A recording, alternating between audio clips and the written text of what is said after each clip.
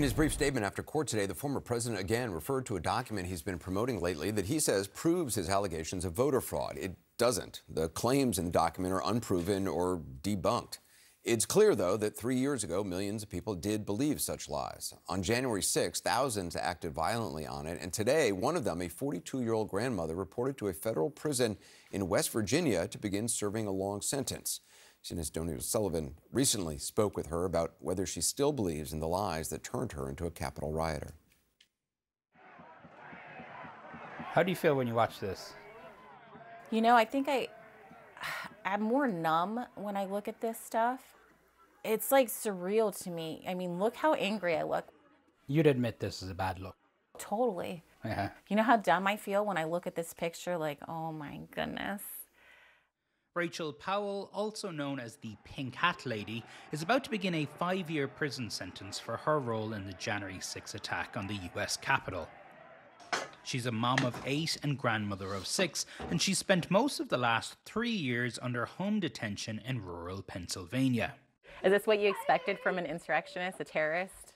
How'd I have time to plan an insurrection when my life is busy like this? Making pie, raising babies. Why did you decide to go to D.C. on January 6th? Well, how often does a president ask you to come to a rally? Doesn't happen.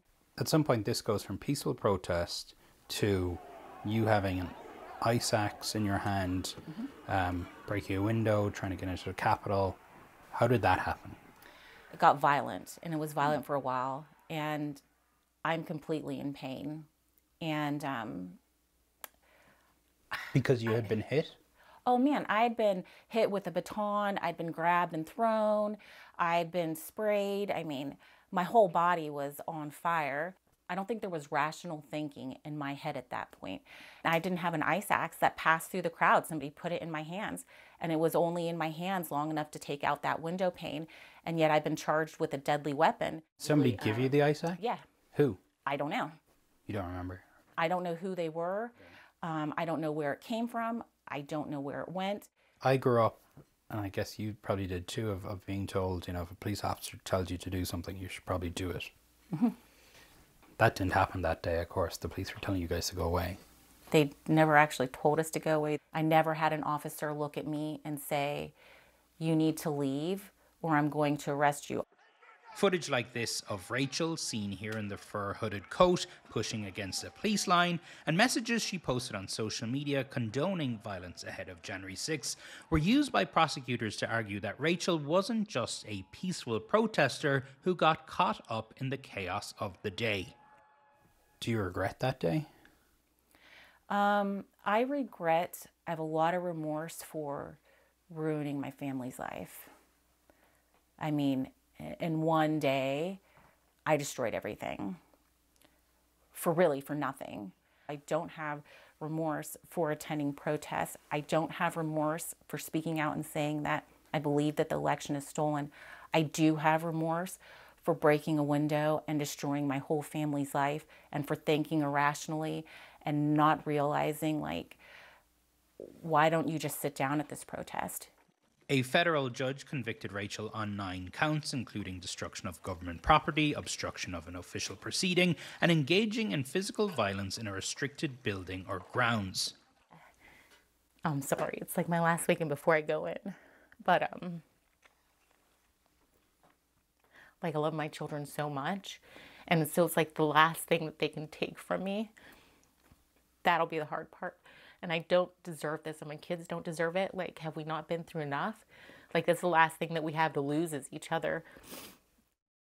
Prosecutors said Rachel showed nothing but contempt for the court and legal system.